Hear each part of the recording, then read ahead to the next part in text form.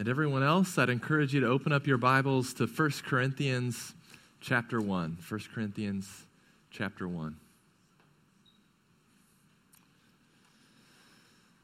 The Battle of Waterloo that took place on June 18th, 1815, marked the final defeat of Napoleon.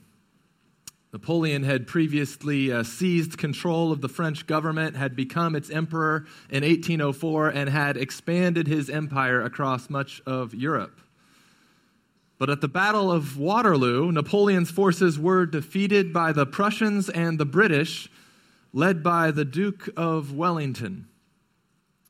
However, there was some miscommunication experienced by those in England as news of the victory was communicated throughout the country. You have to remember, this was before the day of television or radio or telegram. There was no text messaging going out at this time. And so communication was spread through signals with lights or flags from tower to tower or from lookout to lookout. And so as the first ship with the news of the victory came across the English Channel, they started the signal. And the first message that came across was, Duke of Wellington. The next message then that came across was, defeated.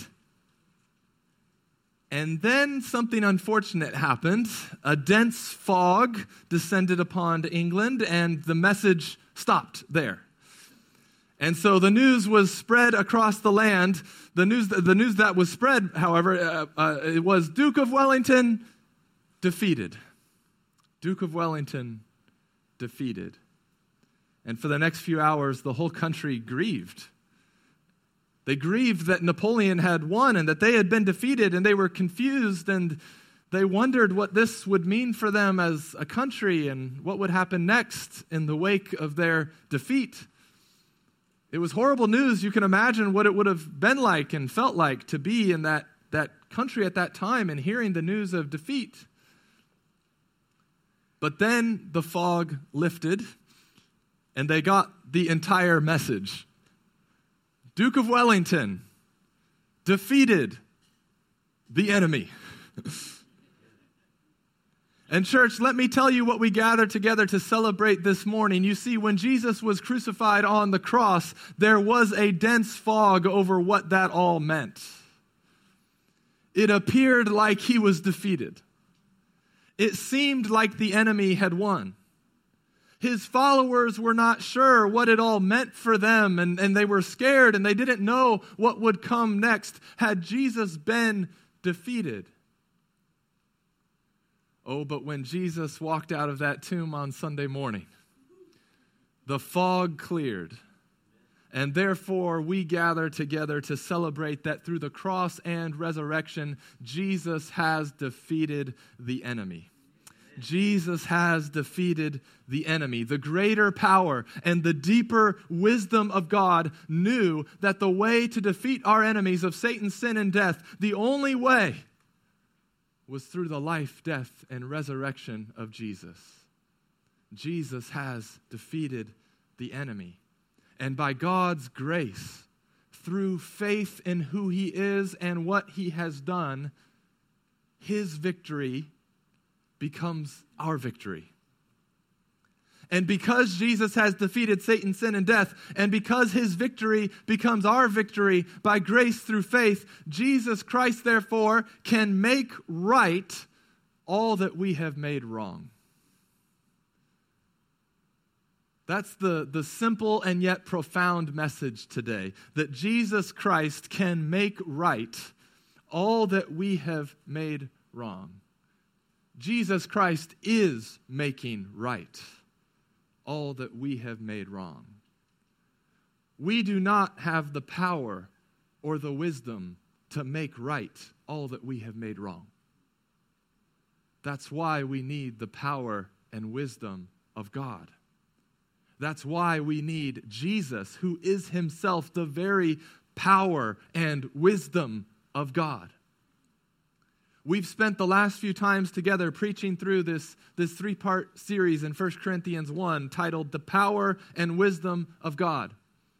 And I asked you last Sunday whether or not the transforming power of the cross of Christ was still alive and active in your life.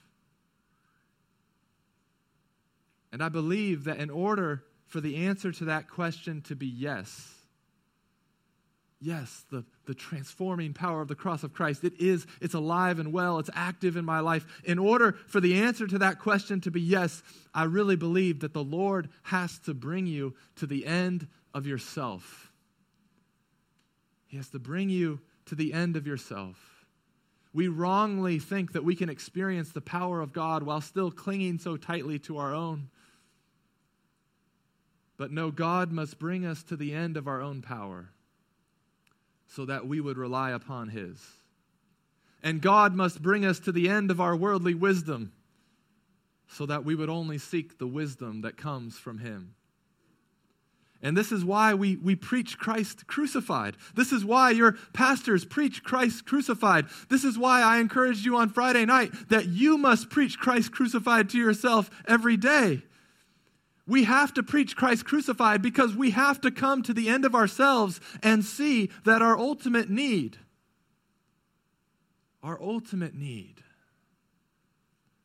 is that we needed a Savior. We needed a substitute. We needed a greater power and a deeper wisdom than what we had in and of ourselves. We did not have the power and the wisdom to make right all that we had made wrong, but God does. And Christ is the very power and wisdom of God. And His resurrection proclaims to us and to the entire universe that Christ accomplished salvation for His people on the cross. That their sin has been paid for. That the wrath of God towards His people is now appeased. That the enemy is now disarmed. And Jesus is who He said He is. Jesus Christ has won. He's alive. And Jesus Christ has defeated the enemy. Praise God. We could probably stop there, but let's go a little bit more. And so this morning and the rest of our time, we will consider the power and wisdom of God again and see how God has the power and the wisdom to make right all that you have made wrong in your past, in your present, and all you could make wrong in your future. And then we'll see why God is pleased to demonstrate His power and wisdom to us in this way. Let's pray and ask for the Lord's help. Father, this is your word, and we are your people. And we come and we ask, Lord, that you would nourish us and sustain us, that you would feed us your word this morning, that we would chew on it and enjoy it and delight in it, that it would bring comfort and strength to those with weary souls this morning,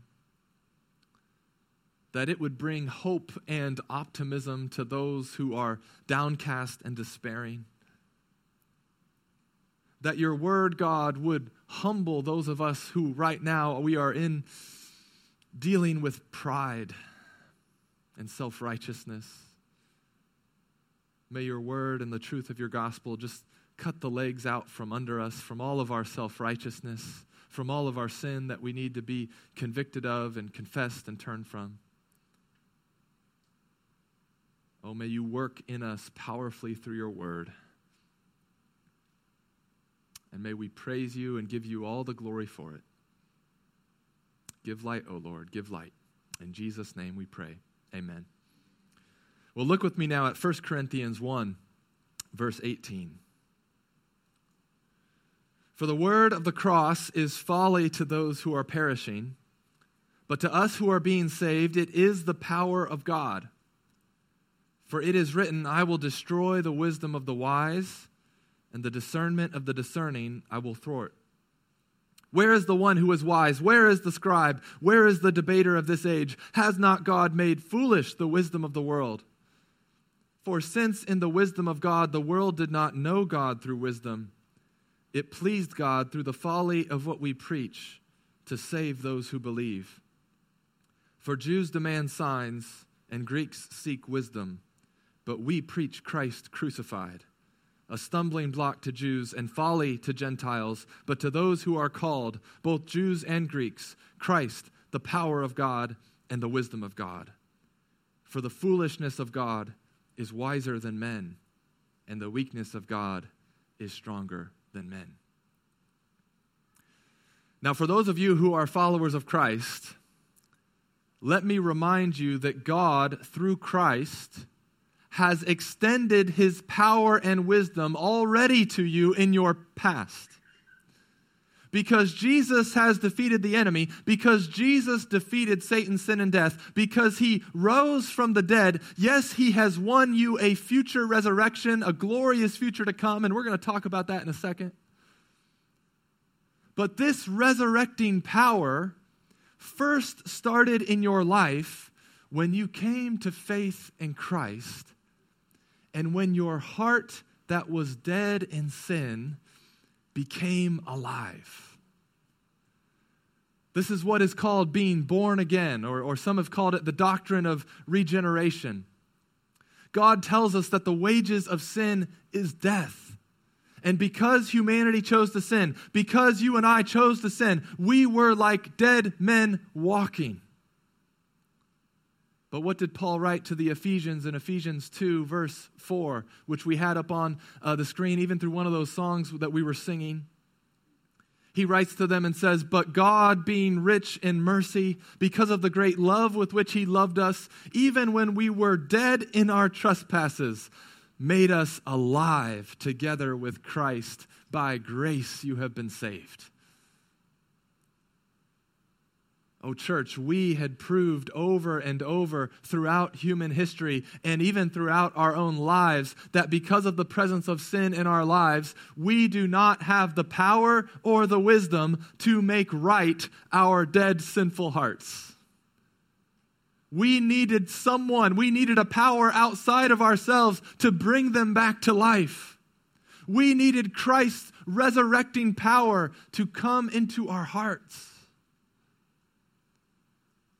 And when the Spirit of God, the Holy Spirit, the third person of the Godhead, when he comes to dwell in you, he applies to you what Christ accomplished for you. He applies Christ's resurrecting power and victory to your heart and causes your dead heart to come to life, and you are born again. And for many of you in here, let me encourage you to remember and celebrate today how Christ brought his resurrecting power to you in your past. When he awakened your dead heart to life. When his resurrecting power first came upon you into your life. For some of you, maybe that has never happened. And today could be that day. And oh, may you see today that God created you to enjoy a relationship with him through being his image bearer, through reflecting his glory to the world.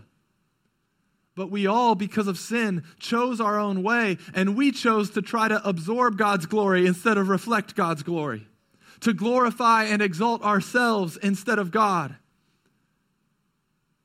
And so may you today confess to God your sin and the ways that you have turned from him. And may you trust in Jesus Christ as your Lord and Savior and receive the forgiveness and the right standing with God that only Jesus has the power to offer you. And may you receive his Spirit that will come and dwell inside of you and give you a resurrected heart that beats for him. You do not have the power or wisdom in yourself to make your wrong heart right. Only Christ can do that. But the good news is that he loves to do that. And he is eager to do that. And he is ready to do that. If you would only look to him today and trust him. And so if you've never trusted If you've never trusted Christ as your Savior, let me encourage you to do that today, to stay after the service, to come for prayer, to come talk to one of the pastors or anyone in here. We'd love to talk with you about that and to pray for you. But church, not only has God through Christ extended his power and wisdom to our past dead hearts, but he now also extends his power and wisdom to us in our present life and in our present struggles and in our present circumstances. He has the power and the wisdom to resurrect your present desires and to guide you in his wise ways and to cleanse you from the sin and self-righteousness that still remain in your life, that you still struggle with. In Galatians chapter 5, God's word says, "But I say, walk by the Spirit, and you will not gratify the desires of the flesh. For the desires of the flesh are against the Spirit, and the desires of the Spirit are against the flesh. For these are opposed to each other to keep you from doing the things you want to do." Now, we sometimes presently, in our current situation, in our present life, we sometimes get discouraged that we feel this struggle between the Spirit and the flesh. But church, the struggle is actually the evidence that the resurrecting power of God is at work within you.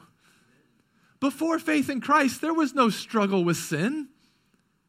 Oh, sure, we might have seen the need to exchange one culturally unacceptable sin for a more acceptable, respectable sin for the sake of our reputations or because we got caught by someone doing something.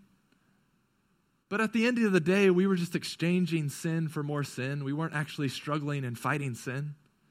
At the end of the day, we were still just living for the glory of ourselves. We still sought to absorb God's glory instead of reflect God's glory. But when the Spirit came to dwell inside of us, that's when the real struggle and fight began. And therefore, do not be discouraged in your struggle with sin, church. And do not surrender or give up. For Jesus was tempted as we are, and yet he was without sin. He was victorious over the enemy's temptations where Adam and us had failed. And therefore, look to Christ in your present struggle. Look to the power and wisdom of God who is alive today, who is interceding for you today, who is currently your sympathetic high priest and your living hope. He has the power and the wisdom to free you and to sanctify you from your present sin and self-righteousness if only you would keep looking to him for power and for wisdom. But not only has God, through Christ, extended his power and wisdom to your past dead heart, and not only does he now extend his power and wisdom to you in your present struggle with sin and self-righteousness, but no, he has the power and the wisdom to secure for you a glorious future. Look at what Paul will write later to the Corinthians in 1 Corinthians 15. 1 Corinthians 15:51, he says, "Behold, I tell you a mystery. We shall not all sleep, but we shall all be changed. In a moment, in the twinkling of an eye, at the last trumpet. For the trumpet will sound, and the dead will be raised imperishable, and we shall be changed. For this perishable body must put on the imperishable, and this mortal body must put on immortality. When the perishable puts on the imperishable, and the mortal puts on immortality, then shall come to pass the saying that is written, Death is swallowed up in victory. O death, where is your victory? O death, where is your sting? The sting of death is sin, and the power of sin is the law. But thanks be to God, who gives us the victory through our Lord Jesus Christ." Oh, church, you do not have the power or the wisdom to secure for yourself a glorious future. So stop being anxious about it. It's not dependent upon you. Jesus has defeated the enemy. Jesus defeated Satan, sin, and death, and he has secured a glorious future for all those whose faith is in him. It is God who gives us the victory through our Lord Jesus Christ. The hard work has been done. The battle we couldn't win has been won by Christ. Now, doesn't this just knock the legs out from under us who love to achieve things and accomplish things? One of the idols of our day, one of the things we worship more than God in our day and in our culture is the idol of achievement. The idol of achievement. We feel as if life only has meaning and we only have worth when we are accomplishing and achieving things. And for most of us, it's actually worse. For most of us, we feel as if life only has meaning and we only have worth when we are recognized for accomplishing and achieving things. And church, this is why we are so prone to throw a pity party for ourselves and why we are so prone to despair. It's because we care more about being recognized for our achievements and accomplishments. We care more about that than we care about enjoying what Christ has accomplished for us. You don't have the power or the wisdom to make right all that you have made wrong, but God does. Christ is the power and the wisdom of God. May we enjoy and celebrate all that Christ has accomplished for us. Let us not bow down to the idol of achievement or the idol of being recognized for our achievements and accomplishments in life. May we instead glory in and find joy in all that Christ has accomplished for us. Back in high school, I ran track for a few years. And in my sophomore year, I was part of the 4x800 meter relay team, where each person runs 800 meters. For those of you that aren't track people, it's probably the least exciting of the relays because it's so long. And they put it at the start of the track meet, like before anyone has even showed up or before anyone really even knows that you've started. And they set off the 4x800 meter relay team, and you're running, and there's people warming up on the track, confused why you're trying so hard. And you're like, yeah, the meet has started. We're doing this right now. So that's the 4x800 meter relay, and I ran through it most of the year, and I had 3 seniors on the team that were so fast. I mean, they were just incredibly fast, and therefore 3 of the 4 of us were really fast, and so we won a lot of our races. No thanks to me, really. And so we win sectionals, we win regionals, and then for the state meet, I get subbed out. And someone faster gets put in my place, and I get moved to the prestigious role of being the alternate, which means I stand on the sideline and cheer like everyone else. But get this, when you're the alternate, you get to be a part of any of the success that the team might achieve. And so the team does really well. They end up finishing 3rd at the state meet. They set a school record. I get a patch on my letter jacket saying I was a 3rd place finisher at the state meet. And get this, I get my name put up on the wall of our school gym with all the other school record holders. Which, FYI, if you are looking for the easiest route to get on a school record holder list, may I recommend being the alternate on the 4x800 meter relay team. It's the easiest path to get there. I mean, I did not even break a sweat at the state meet. And I made it into Franklin Central glory. At least for a couple of years till the record was broken by someone else. Now, I share that this morning because I really don't have anything to brag or boast about. I did absolutely nothing the day of the state meet, except to cheer them on and say, I'm with those guys. They went and they ran a race with a time that I could never have run. I couldn't have done what they did. But the success that they won became mine because I was united to them and a part of the team. Church, in a similar way, this is how God was pleased to win victory for us. Jesus Christ came and ran a race that we could never have run. You got to hear me on this. We did not just need a do-over. We did not just need a second chance. We did not just need a clean slate and a fresh start at life. A life of obedience and righteousness. Because of our sin, we could never have run that race in our own power and in our own wisdom. We could never have run that race.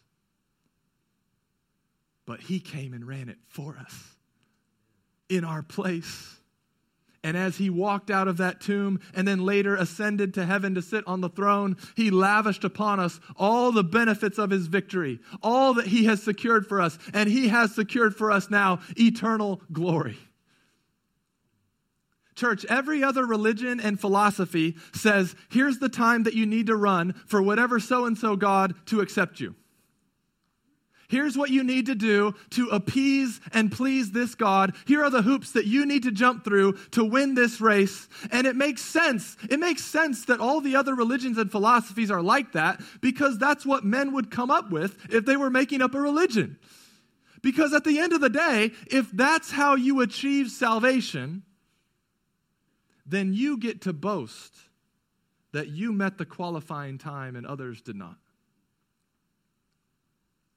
But God's truth is so much better than what humanity could come up with. The truth is that God, in his grace, came down to earth and said, I'm going to run this race for you. Just look to me. Be united to me. Glorify me. And all the prizes I win will be yours. Oh, God's truth is so much better, so much sweeter than anything human beings have come up with. But why? Let's talk about this. But why is God pleased to work in this way?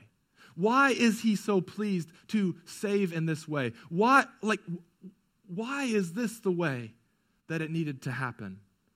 Look at 1 Corinthians verse 21.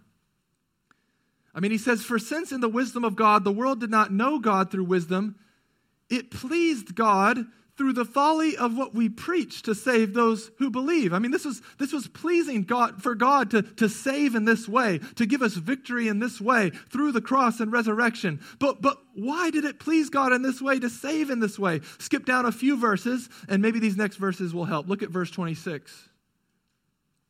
For consider your calling, brothers. Not many of you were wise according to worldly standards. Not many were powerful. Not many were of noble birth. But God chose what is foolish in the world to shame the wise. God chose what is weak in the world to shame the strong.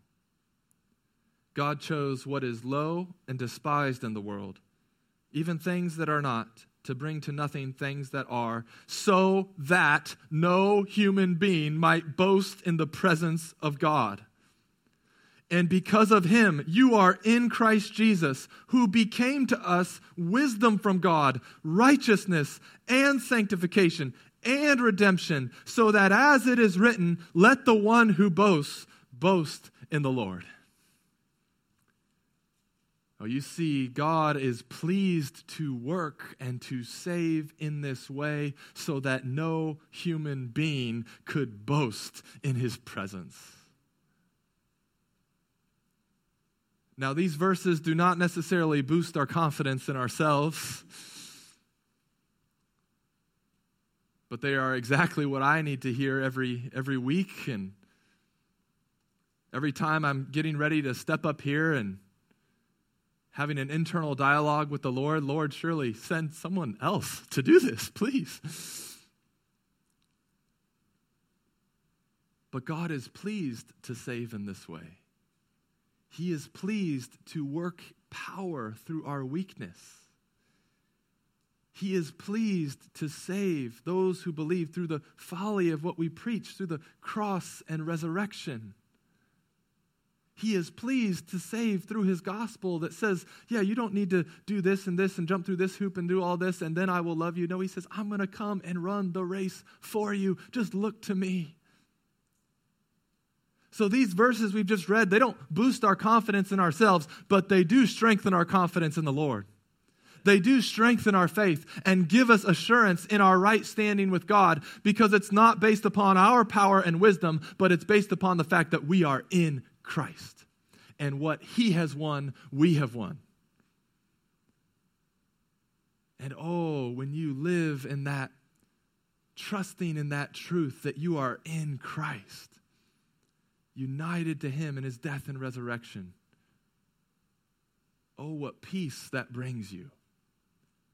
What comfort that brings you. What hope that brings you. Oh, how it suffocates our self-righteousness that still remain in us. I mean, it takes out all the oxygen that self-righteousness wants to breathe on. How it removes any ability we think that we have to boast in ourselves. And church, how much joy is found when we stop boasting in ourselves and in our power and in our wisdom, and we only boast in the Lord. God is pleased to save us in this way because he is most glorified in saving us this way. And it was the only way that we, with hearts full of sin, with hearts that had a propensity to absorb instead of reflect God's glory, it was the only way we could be saved. It had to be by grace through faith. It had to be Christ himself winning the victory for us. And I fear some of you just don't understand how hopeless of a situation humanity was in apart from the work of Christ.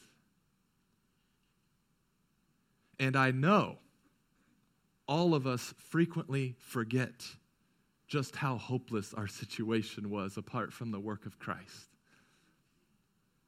But the transforming power and wisdom of God are fully experienced and enjoyed in our lives when God brings us to the end of ourselves.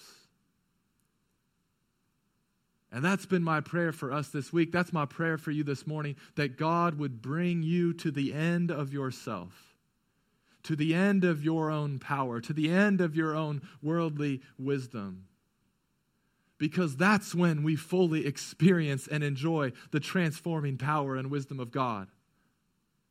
The gospel goes with power to the ends of the earth when the gospel powerfully brings Christians to the end of themselves. When he humbles us enough to see that we do not have the power or the wisdom in ourselves to make right all that we have made wrong. When we see that only Christ can do that. Only Christ can bring our past dead hearts to life. Only Christ, through the power of his Spirit, can empower us to fight and sanctify and struggle with sin. Only Christ can secure for us a glorious future. But will we look to him? Will we rely upon him and depend upon him? Will we depend upon his power and his wisdom to make right all that we have made wrong? This only happens through faith. This only happens through resting our entire lives on Christ. Who he is and what his life, death, and resurrection accomplished for us. Back in 2018, there were boys who were all on the same soccer team in Thailand, and they found themselves trapped in a cave without hope. Maybe you remember reading the news or hearing the news report about this. There's a movie that's come out about this. These boys had gone exploring in the cave with one of their coaches when a monsoon-type rain came down and flooded them in the cave. Thai Navy SEALs came out trying to rescue the boys. British divers were deployed. They were brought in and tried to rescue them. Everyone started dispatching help to try to rescue the boys, who were all ages 11 to 16. You can imagine how their parents felt in this time. Approximately 10,000 people were involved in the rescue efforts. The divers finally find the boys 2.5 miles into the cave. And they were miraculously all still alive. They were all still well, a little hungry and a little beat up and a little bruised. But people celebrated that they had been found.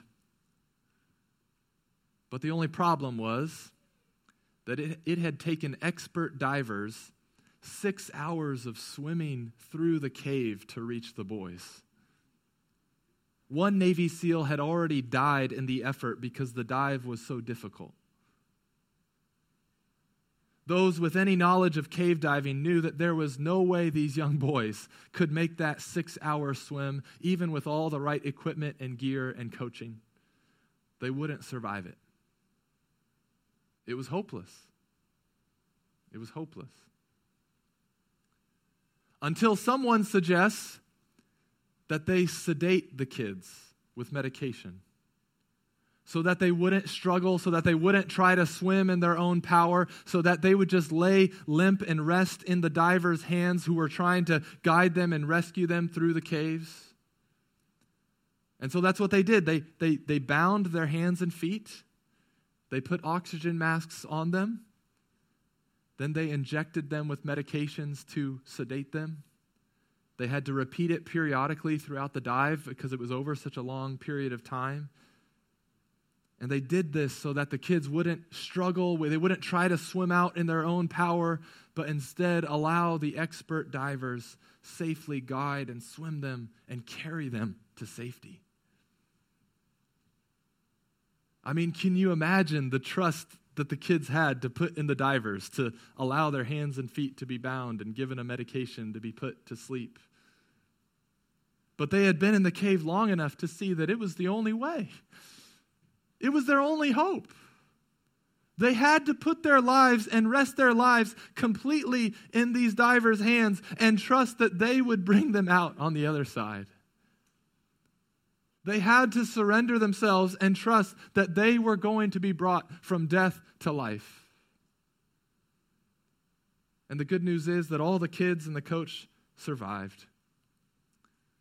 But their only way, their only hope was to completely entrust their lives to the ones who had the power to bring them from death to life.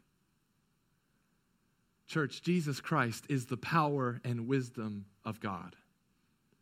He alone is the one who can bring us from death to life. And so may we come to the end of ourselves today.